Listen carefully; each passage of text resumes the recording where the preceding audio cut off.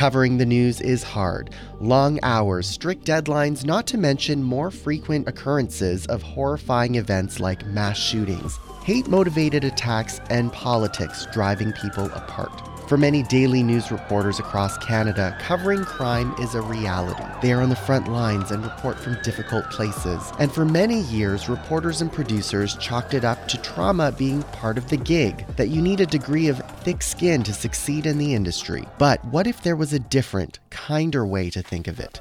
Is that possible? I'm Winston C. This week on Staying Alive, we discuss mental health, wellness, and trauma-informed reporting.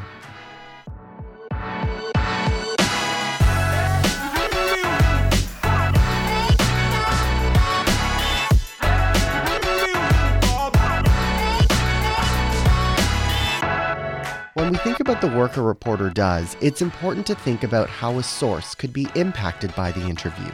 Reporters aren't just grabbing a soundbite. The interview can further impact a person's experiences and traumas. That's where the idea of trauma-informed reporting comes in. But we also know witnessing these traumas also affects reporters and journalists in the field. But how do we take care of ourselves as journalists while being mindful of the sources we work with in the field? My next guests bring unique perspectives to the conversations. Tamara Cherry is a trauma researcher and communications consultant and founder of Pickup Communications and has spent 15 years of her career as a crime reporter for the Toronto Star, Toronto Sun, and CTV News Toronto. She is also author of the new book, The Trauma Beat, a case for rethinking the business of bad news. She joins us from Regina.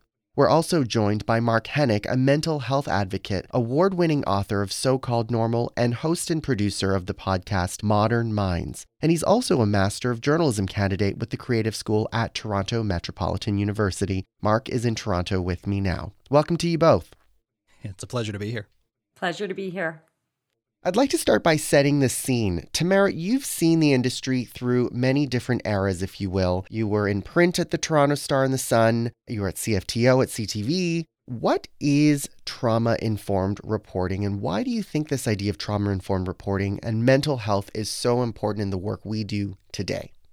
If you would have asked me whether I was practicing trauma-informed journalism, say 4 years ago, first I would have said, well, what the heck is that? I've never heard that term before. What does it mean to be trauma-informed? If you would have asked me if I was trauma-informed, I would have said, well, of course I am. I work with trauma survivors and victims on like a near daily basis, if not more, for the last 15 years. What more could I possibly know about trauma? But what I've learned through my research as I was examining the impact of the media on trauma survivors and the impact of trauma on members of the media is that I didn't really know anything about trauma. There's things that I know now that I can reflect back and say, oh yeah, okay, so that makes sense. But I actually didn't understand it at all. And I did not understand the impact of the work that I was doing on the people that I was interviewing and reporting on. So why is it important? In a nutshell, it is important because we are, by the very nature of our traditional story gathering and news telling process, causing harm to the people that we're reporting on. And in turn, we're also causing harm to ourselves. We want to minimize that harm, if not eliminate the harm, as much as we can to both the people we're reporting on and to ourselves. So in that sense, it's very important that we learn about trauma. Absolutely. And Mark, as a news consumer, you also come at things as a mental health advocate. You're at a really interesting intersection here. You've had a lot of success. You have a TED Talk talking about mental health and trauma and emotion. So mental health isn't new to you, but it does seem in recent years this conversation has grown in importance. Why do you think this is so much more relevant today? Well, certainly the efforts of mass media have advanced the mental health cause, particularly in the last 10 years. We've seen more celebrities than ever opening up about mental health and mental illness, and that does make a difference. It helps to normalize it more in media. We've seen great work by people like Tamara and so many others who are doing trauma-informed journalism, featuring mental health-related stories in a safe and effective way. And that's the important part, that the old adage, if it bleeds, it leads, turns out to actually hurt people. And we have good evidence on that. So talking about mental health and trauma in a healthy, productive way is really quite healing. And I think people are starting to get that message. Now, it's a double-edged sword, however. We've swung the pendulum of mental illness back almost too far toward the brain illness side of the spectrum, where we're calling people sick, we're calling them broken. And that sometimes has the opposite effect. That sometimes can embed stigma further. So I think that's the next stage in our media discussions about mental health and trauma.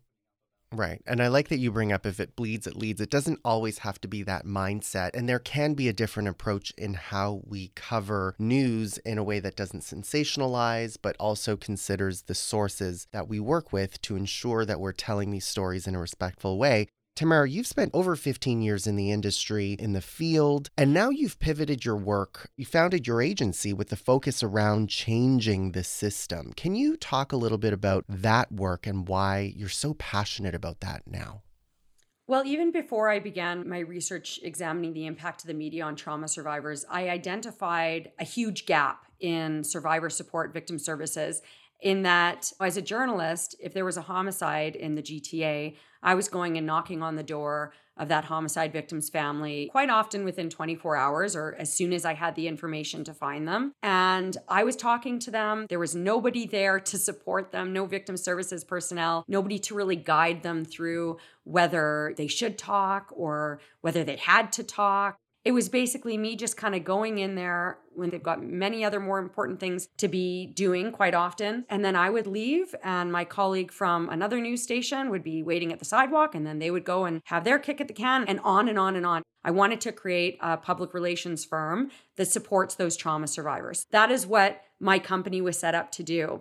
I launched it right before the pandemic. I had all these meetings set up with police services. I had some really great discussions, but then the pandemic hit and everything came to a halt. So I said, okay, I'm going to check off this next big thing I wanted to check off my list, which was this research project that an academic friend of mine had suggested. I want to do some sort of research driven by the voices of survivors so that I can produce some sort of like training materials to victim service providers. That was my focus at the beginning. Like victim service providers, homicide investigators, they need to understand why it's important that they properly support their survivors. But as I started this research, and it all began with a survey for homicide and traffic fatality survivors, I realized that it was way bigger than I thought it was, and that I was going to learn so much from this research, and that in turn, journalists would be able to learn so much from it. While I do a lot of talks to, victim service providers, survivor support worker type audiences, a big focus of mine now is working with journalists. Pickup Communications now, it is a public relations firm that supports trauma survivors and the stakeholders who surround them, because there's so many different stakeholders that I work with in my effort to tell these very important stories better. Can I just jump in here on a point about when journalists speak with trauma survivors? As a trauma survivor myself, I don't think it is inherently harmful all the time. Tamara raises a really good point, though, around when she speaks with that victim and then another reporter comes in and speaks with that victim. The victim themselves don't often know the difference between different reporters. So I think it really speaks to the need of having that individual person having a trauma-informed perspective, because it can actually be incredibly healing, incredibly empowering to be able to finally own your own story. So we have to really treat journalism as a controlled act of sorts, because when you're getting into people's story in that way, you have the risk of doing harm, but you also have the promise of doing great healing work too. Yes, and that's such a great point. I'm so happy that you raised it, Mark. I interviewed or surveyed more than 100 trauma survivors as part of my research. Those are survivors of homicides, traffic fatalities, mass violence, sexual violence, human trafficking. And overwhelmingly, I can literally count on one hand of all those survivors how many survivors didn't have any negative impacts from the media. But many of them also had positive impacts from the media. What I found, however, and this is where I say by the very nature of our news gathering and storytelling process, we're causing harm, they were much more likely to experience harm from the media, experience further trauma if they were contacted in the immediate aftermath of, say, their traumatic event or their traumatic loss. But they were more likely to have a positive impact if their interactions with the media took place several weeks, months, even years after the fact. And they felt that they could really create those positive relationships with reporters. I had reached out to some homicide survivors who I had interacted with myself as a reporter as part of my research, because I wanted to see if their recollections were the same as my recollections.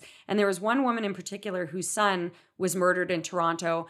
And I always knew that she was very grateful for the work that I did, particularly when it got to court. So we're talking about like a couple years after the homicide happened. But I was interested to see whether she remembered that I was one of those reporters that was in her apartment less than 24 hours after her son was murdered. And when she described in her survey the media arriving at her home in the immediate aftermath, it was all negative. It was a complete invasion of her privacy. You're saying you're grateful for me, but I was that journalist, and she didn't remember it. So I know that I caused harm, even though I caused good stuff to come later on. A big focus of the work that I do now in both supporting survivors, but then in also training journalists and everything is, as you said, it's giving that control to the survivor when they have none. It's ensuring that they can give informed consent to do that interview, that the journalist can give them some agency in how the story is told. And some of this stuff can come across as pretty radical for working journalists, because as journalists, we are,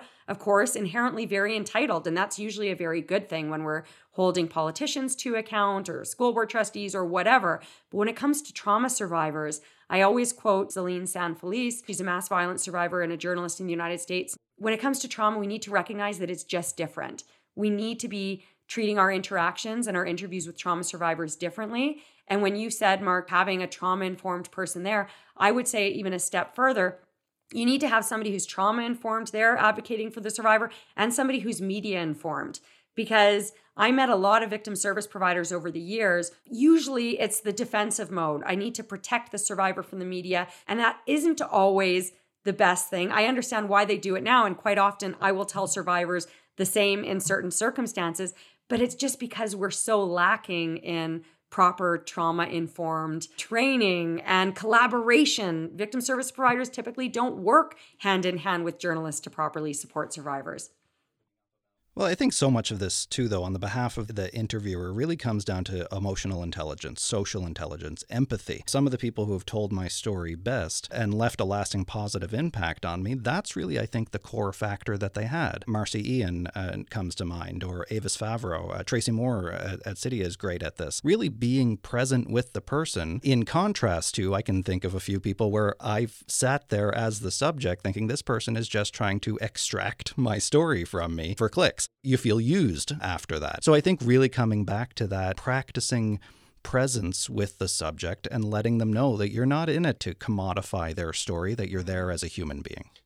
You've mentioned some great names at CTV, City as well. What are some of the best practices you see as a mental health advocate, but also as someone studying journalism, as a news consumer yourself? Where do you see some of the opportunities for journalists to better the work and the approach that they have going into some of these really difficult stories that they cover? I think certainly starting from a point of openness. So often it's easy, especially at the direction of a hardcore editor or producer, to go in there and know the blanks that you want to fill in for your story. You know, I need this person to say X, Y, and Z so I can get my great clip, have a good headline. That's what makes people feel used when you already have the story written in your head. Instead, coming into it with an open-minded realization that you're probably going to get a lot of stuff here that you can't use, but that's part of the process too. That's part of the trust building, and it takes time. We say this to people who are trying to help others, whether it's a family member or a colleague or coworker too. If you're going to intervene in somebody's life, make sure that you've carved out the time in your schedule to do that, because that's the least you can do, I think. Right. And Tamara, you've created a guide for victims and survivors when dealing with the media. You've also written a new book, The Trauma Beat, which we'd like to congratulate you on as well. Can you talk a little bit about those two different resources you've created? I've got a bunch of stuff on my website. I have so much more content to roll out. I just haven't had a chance to put it together. Everything that I create, I'm just hoping to shed a light on how we can do things better as journalists, as victim service providers. And I want to validate the feelings also of survivors and what they have experienced. But then also, I've been trying to create a safe space for journalists to recognize the importance of taking care of their own mental health. So I have on my website my frequently asked questions for victims and survivors. That is something I update now and then. I could probably go in there and update now, see something there where I've learned more and I can add to it. But basically, when victims and survivors are faced with media attention, it's quite often during the darkest hours of their lives. And I don't expect a homicide survivor in the first 24 hours when the media is knocking on their door to be finding my website and find some comfort in these. But I'm hoping that somebody can Google tips for engaging with the media and be able to get some control in their hands and guide the process a little bit. I knew when I started my research project, there was a possibility that there could be a book that came from it. But my focus really initially was just on creating training materials for victim service providers and homicide investigators. And then, as I said, as a journalist, as both of you know, when you have something that is so big and so significant, you want to scream it from the rooftops. and you want everybody to listen to what you're saying. I knew very early on when I started getting those first survey responses back and with some of the experiences shared with me that this was going to be significant and that people had to hear this. It wouldn't just be journalists or victim service providers, but that there was stuff in here that the general public had to hear in order to understand trauma, because all of us are uncomfortable around trauma and they never know what to say. And so many survivors have told me that it comes to a point that everybody around them sort of expects that they get over it. And journalists can be the same. Like, why wouldn't you want to talk to me? You already talked to that other reporter and, a month has gone by. So it's not like I'm knocking on your door. I've been respectful. I've given you a whole month. I have resources on my website that are geared towards victims and survivors. I've got resources that are geared towards journalists. I've got videos, with the voices of survivors talking about what trauma-informed journalism means to them. But this book had a lot of feedback from journalists and victim service providers. I've also heard a lot just from members of the public who have already read it and who have said, I didn't think that I would relate to this book the way that I did. I'm not a survivor. I'm not a police officer. I'm not a victim service provider. I'm not a journalist. But this has gotten me thinking about the role that I can play in the news that I consume and in the true crime podcasts that I listen to and in the way that I interact with survivors. So I hope that the book can have a broader impact on that. We know newsrooms have journalism standards and practices. All the three of us know that in those newsrooms that we've worked in, that's very much a real thing. Do you think these newsrooms are considering victims in how they develop these practices? So I think that on paper, some newsrooms do, but in practice, no. Part of my survey for journalists asked whether their newsroom had policies around reporting on trauma. And just to give you an example of some of the feedback that I got back, I had 2 journalists from the same newsroom fill out the survey. One of them said, yes, there was a policy, and one of them said no. And both of them had worked there for several years. I can tell you in all the newsrooms that I've worked in, I wasn't aware of any sort of policy around that. I can also tell you that in the course of researching my book, I came across one case in particular where there was a trauma survivor who was definitely harmed by the media coverage of her son's homicide. Some of her supporters had filed a complaint to one of the regulatory bodies, and that body found that indeed this newsroom had policies and they didn't abide by them, because in all of my experience as a journalist, we don't ever talk about the impact of our work on trauma survivors. It is about, as Mark said, going and extracting that story. I cared so much. I had compassion. I had empathy, but not understanding the impact of trauma on the brain and not understanding the impact of my work, I know I caused harm. So for example, Mark, you had talked about earlier, taking that time to have that conversation and understanding that in terms of building that trust, you're going to get a lot of information that you're not going to be able to use in your story.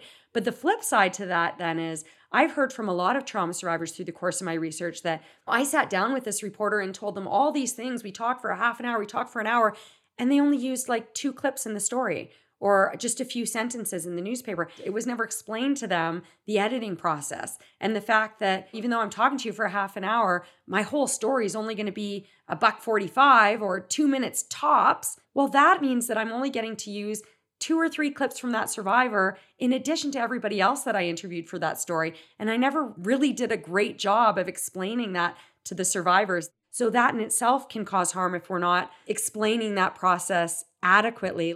I really, truly believe, and I agree with Mark, trauma journalism is important. These stories need to be told, but they need to be told in a way that we are at least mitigating the harm to the survivor as much as possible, if not eliminating it, and hopefully helping them benefit in some way. And that means that as part of that extended conversation that you have before, you hit record, you're asking them, what do you want to get out of this story? Why are you talking to me? What message do you want to get across? And then you better be damn sure that that is in the story, if not the focus of the story, if that's why they are agreeing to the interview.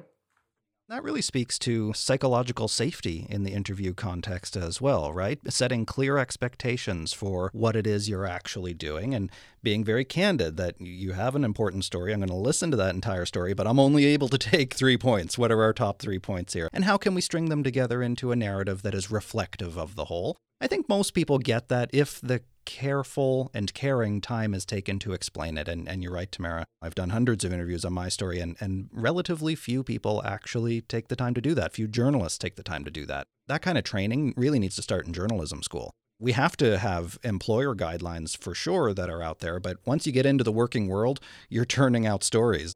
Until that culture changes, we have to feed the working world of journalism from journalism schools with trauma-trained professionals.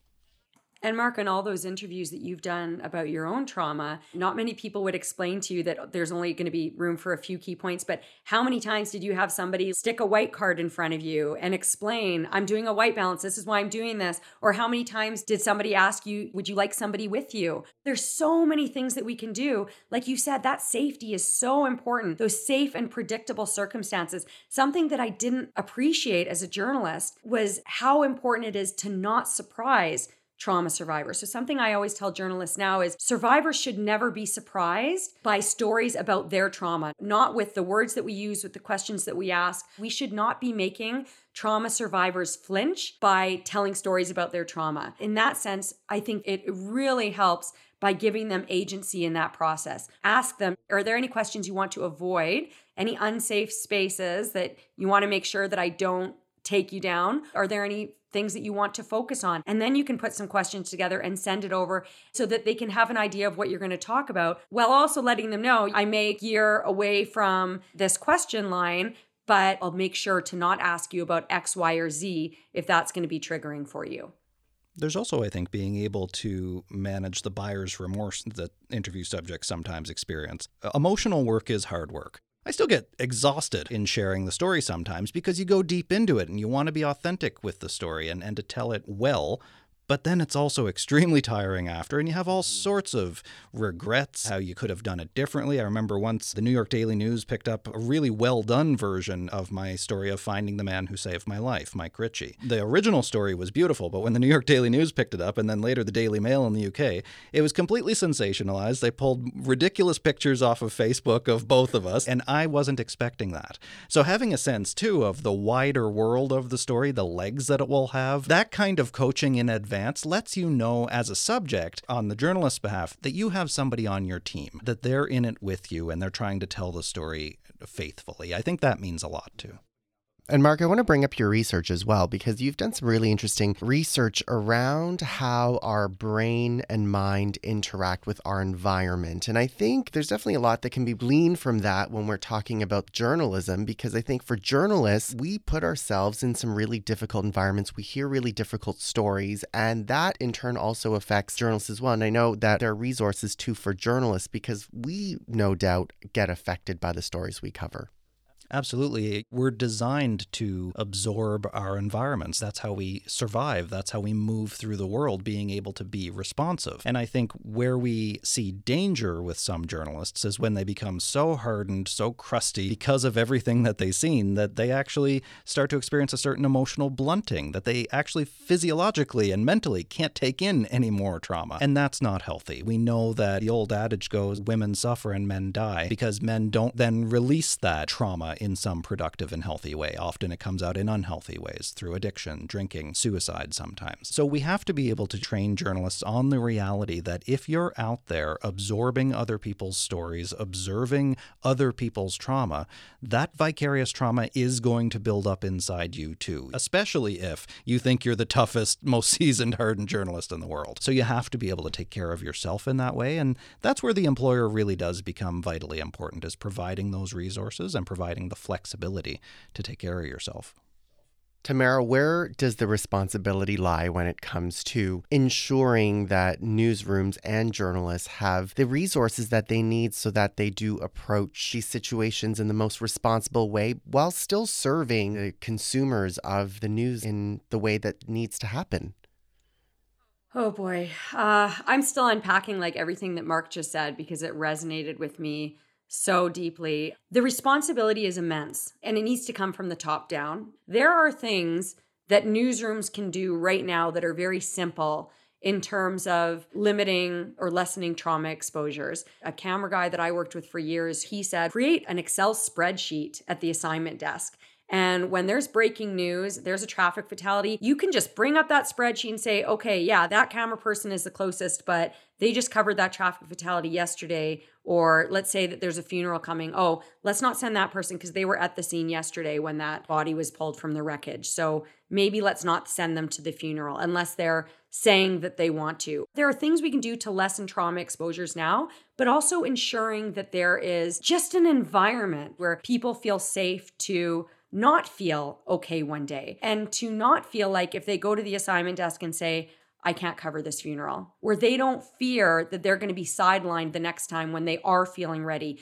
to jump back into the trauma beat. We have a long way to go when it comes to that. There are a lot of newsrooms beginning to talk about the importance of self-care, and that is excellent. But what I always say is you cannot take care of yourself unless you're taking care of the people you're reporting on. I have spent a lot of money on therapy, and I wish that I would have recognized the impact of vicarious trauma while I was a journalist, and I actually had benefits to cover this stuff. But I've spent a lot of money out of my pocket in the last few years dealing with vicarious trauma, but I've spent a lot more money dealing with moral injury as I have come to sort through all of those, the chipping away at my soul every time I was knocking on a door when I felt like I shouldn't, or knocking on a door again after I'd been told a few hours earlier that they didn't want to talk because one of my supervisors was saying, can you just try one more time? You got to focus on self-care. Absolutely. Part of that self-care comes with learning about trauma and practicing journalism in a trauma-informed way. I may not be a daily news journalist now, but I also do a lot of work supporting, say, homicide survivors. And the work that I do with them is very similar to some of the work that I would have done as a journalist. So I will go to a homicide survivor now. Let's say I'm working with the BOLO program. This is a nonprofit organization that I do a lot of work with, supporting their homicide survivors. The BOLO program is a nonprofit that helps police amplify cases where a warrant has been issued. And they brought me in to support the trauma survivors. And so I will go through that process with the survivors. And the way that I do it now, knowing that they're appreciative of the time that I'm taking and the care I'm taking with their story, like that is not causing me harm. I'm hyper aware of the heightened risk that I'm at for moral injury if I don't do this right. And as a result, I am so careful with the trauma survivors that I work with. It's not to say that trauma survivors all need to be handled with kid gloves. That can be very patronizing and offensive to some, but it is about just taking the time and recognizing the extra time and care that needs to happen when it comes to trauma survivors, preparing them for all the possibilities so that they're not surprised by images and everything, asking them what they want to get out of it, advocating on their behalf. All this stuff is so, so important. So first, we need to have focus of the supervisors at the top of the media conglomerates. They need to foster this environment, but then right down to the journalists, they need to learn about it and they need to be putting these things into play. But I will also say, because this is a journalism school podcast, one of the things that I'm often asked by journalism professors when I go and speak to their students is, what do you say though to a student who they want to go practice trauma-informed journalism, but then they have that supervisor telling them, go knock on that door again, like call down that list again. What do you do? And that's not an easy answer, because the reality of the situation is our system isn't there yet. There are supervisors in a lot of newsrooms now who understand this stuff. And I'll often say to journalists, find a more senior journalist or a supervisor that you trust and have the conversation with them. But there's just so much responsibility. That work needs to happen before a lot of journalists, young journalists, will feel comfortable doing things in the right way. Well, Tamara, I think this is also an important role for unions. And unions in the media space, the Media Guild and others, have been taking some important action on mental health in the workplace. Psychological harm in the workplace has been enshrined in law. It's recognized by every health and safety piece of legislation across the country. And journalists ought to have the right to refuse psychologically dangerous work. If you're a sexual assault survivor and you're being assigned to a story to cover a sexual assault, you should have the right to refuse that kind of work without reprimand or recrimination. I totally agree, but it's not the reality right now in a lot of places. It's not, no. And it's harming people. And this is why I think we need unions to step up and enshrine this into collective bargaining and collective agreements, but also recognizing that increasingly media is being covered and produced by contract workers who don't have the protection of unions and collective agreements. I've heard from so many camera people who were just on contract out there to do a job and capture an image that they then carried with them for the rest of their lives. So we need to be able to fight for workplace rights with strong unions who have strong collective agreements that protect people's psychological health and safety. the idea of mental health and support in these newsrooms needs to come from the top down, and it requires education from the journalist front. It requires collaboration between journalists and newsrooms, but also between newsrooms and police departments, and of course, how we approach victims and survivors there too. So, Mark, I'm going to give you the last word because we need to wrap up in a moment. Where do you see the biggest opportunity to better support journalists and those who interact with the media? Well, I certainly think it starts with us. Tamara has made some really great points about improving the process, improving our newsrooms, improving journalism schools. But really, at the end of the day, we can sit around and wish and hope for a perfect world. And that's great. We should work for a more perfect world. But at the end of the day, I think that starts with us as individual journalists doing the work ourselves, getting ourselves healthy and as relatively happy as we can. And look, we see this in the mental health care space as well, where somebody else probably isn't going to give you the help that you need. So you have to cobble together your own way. And I think we can motivate journalists to do that, to seek out resources that help them to learn more about trauma and how to be a better human when interviewing other humans, because that's what it comes down to. Well, we know this is so important in today's news economy. Mental health is top of mind in so many industries, so I couldn't think of a better way to use this topic to end this season. So I just want to thank you both for joining us on Staying Alive today. Thanks, Winston. Thank you, Winston, and thank you, Mark. Loved listening to you. Thanks, Tamara. Tamara Cherry is a founder at Pickup Communications and is the author of the new book, The Trauma Beat, A Case for Rethinking the Business of Bad News. And Mark Hennick is a mental health advocate, award-winning author of So-Called Normal, and host and producer of the podcast Modern Minds. As we wrap up another season of Staying Alive, I think about the new topics we've covered and how relevant they are to the journalism industry today. From the reality of freelancing to the new frontier of artificial intelligence and, of course, mental health and wellness.